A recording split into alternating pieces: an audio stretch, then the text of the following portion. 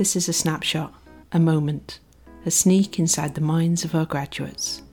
This is Season 2, Class of 2021. A little bit of the same, but quite a lot different.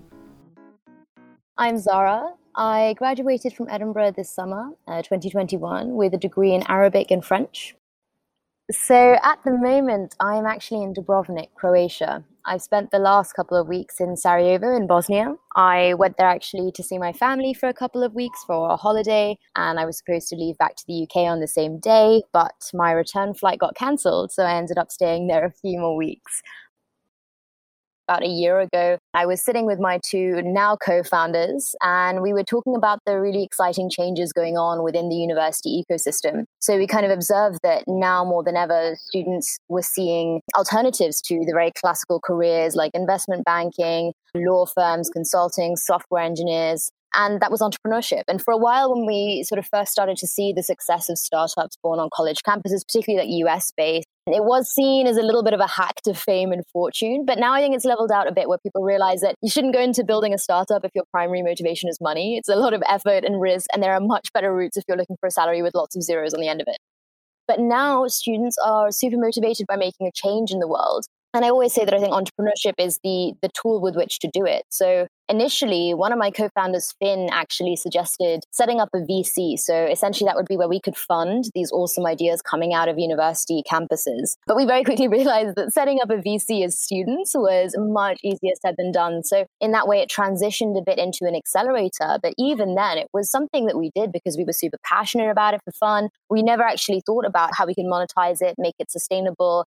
So we ran two cohorts. So the first one was a pilot cohort. We just ran that Scotland-wide, so students from any university in Scotland could apply. Scotland has 3 unicorn companies. So that's FanDuel, Brewdog, and Skyscanner. And we actually got the founders of all 3 to come talk to our cohort. So I think that was a really exciting moment for us. And then our second cohort, that was pan-European. And we actually had students from 26 different universities across Europe involved. Based on that, we were approached by the University of Edinburgh and Heriot-Watt to run an incubator for their PhD students. So Edinburgh has a whole host of really exciting programs, accelerators, incubators, venture builders. And they wanted us to come run this PhD one with them. So 27 PhD teams turning their research, their cutting edge research into business ideas.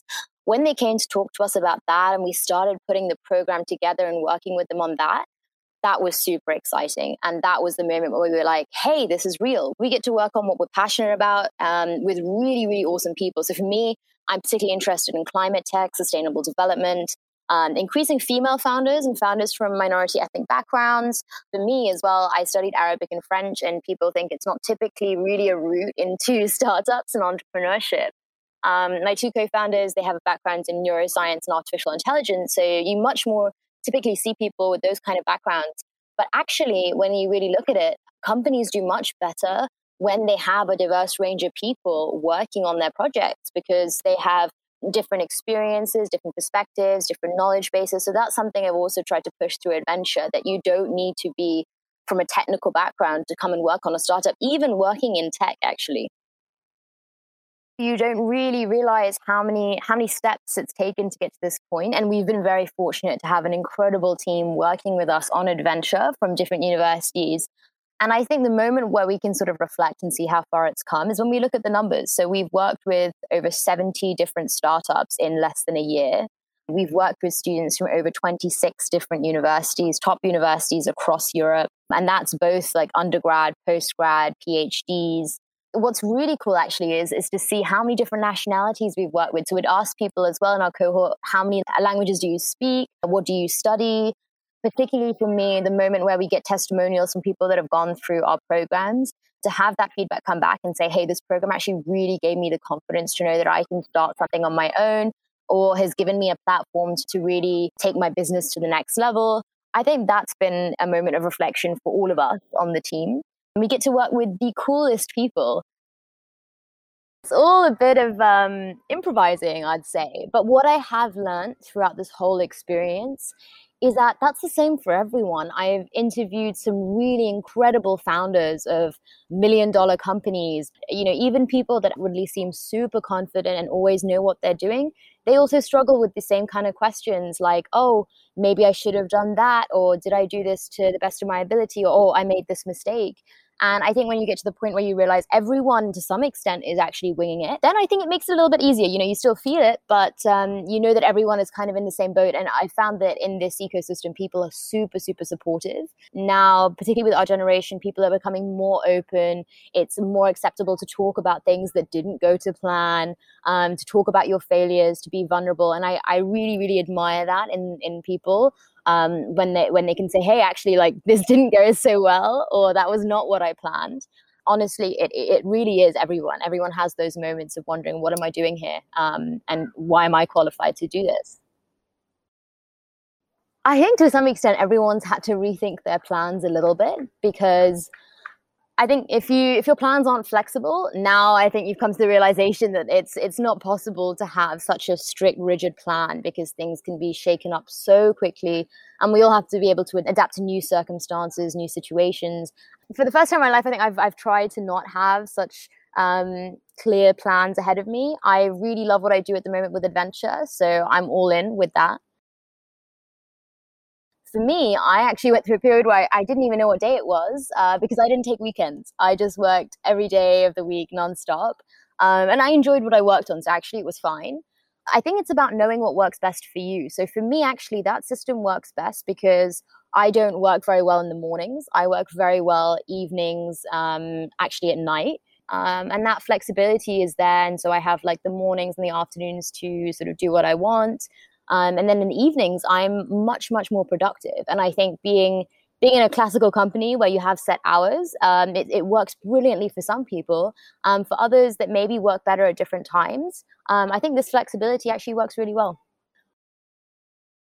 I remember before I went to Edinburgh, I was terrified of living on my own, going to university, being away from my family. I actually remember I didn't want to go. And it was such a strange thing for me, because my very first day of university, something just changed. And I felt like I was suddenly, for the first time actually in my life, I was where I really belonged. So oddly enough, I only spent 2 years in Edinburgh, because my third year was a year abroad, and then COVID happened. But Edinburgh was really the first place that actually felt like home for me. So that was a big change, and I got to travel a lot in my first and second year, particularly like around Europe. Having grown up in Dubai, a lot of my friends don't live there anymore, and they live in Europe. So getting to see them and traveling around was an amazing experience for me, and that I think also brought around a lot of change. And then my third year, I was in Amman, Jordan. And that was a whole other experience. It was really fantastic. And also it gave us a good chance to actually be able to use Arabic in real life scenarios. And it showed us the value of being able to connect with people, to open up different opportunities, having studied languages. Because I think sometimes people, I know at least like in my circles, they do question like, oh, did I make the right choice studying a language? And I think being able to go and use it actually makes you realize that being able to speak this is something really awesome and unique. And as I said, gives you like a very special connection. And that whole year in Jordan, I really, really enjoyed it. But it also made me super excited to go back to Edinburgh, because also I didn't see a lot of my friends that weren't on the same course as me. And so that was actually very difficult for me. In my fourth year, I did adventure entirely from home. I wasn't able to go back to Edinburgh until around about April, actually, of this year. Then again, I think adventure was only possible really because with everything online, I had a lot of extra time to be able to do something like that. If anyone is interested in entrepreneurship and is maybe questioning whether there's a space for them, I just wanted to say that there absolutely is, and they should go for it. And maybe from the outside, I know it can be a bit daunting, perhaps intimidating, but once you're here, there are so many people willing to help that are super excited to get new people into the space. And so I think no matter what background you come from, no matter what your experience is, I think entrepreneurship is a really unique way to tackle whichever issues matter most to you in society. So go for it. We also ask our graduates to share a place, somewhere special, somewhere we can get together when all this is finished. I have two answers for this. One, maybe it's a little bit boring, but Edinburgh, because Edinburgh holds a very special place in my heart. Edinburgh is also where we ran our first cohort out of. It was never in person. Everything we do is online, but we were Scotland based. And a lot of our team and a lot of our participants are from Edinburgh. So even logistically, that would be the easiest place. But hypothetically, if people could sort of come anywhere in the world, I would say Sarajevo in Bosnia. I didn't expect it. I hadn't really even thought much about Bosnia before I was there in the last few weeks. But it is a seriously beautiful city. I recommend it to everyone. And it has something for everyone. So it has stunning mountains with hiking trails. It has the old city, a little bit like Istanbul with all the stalls. And it has a new city as well. And I found the people are so, so nice and kind and welcoming and fantastic food as well. So if I could bring everyone to one spot, it would be Sarajevo now.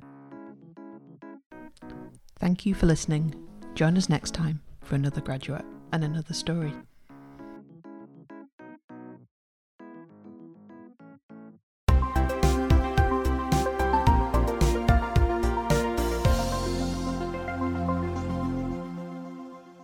I hope you've enjoyed meeting members of our University of Edinburgh community. To connect with more, join Platform One, our online meeting place for students, alumni and staff of the university. To find out more, search Platform One Edinburgh.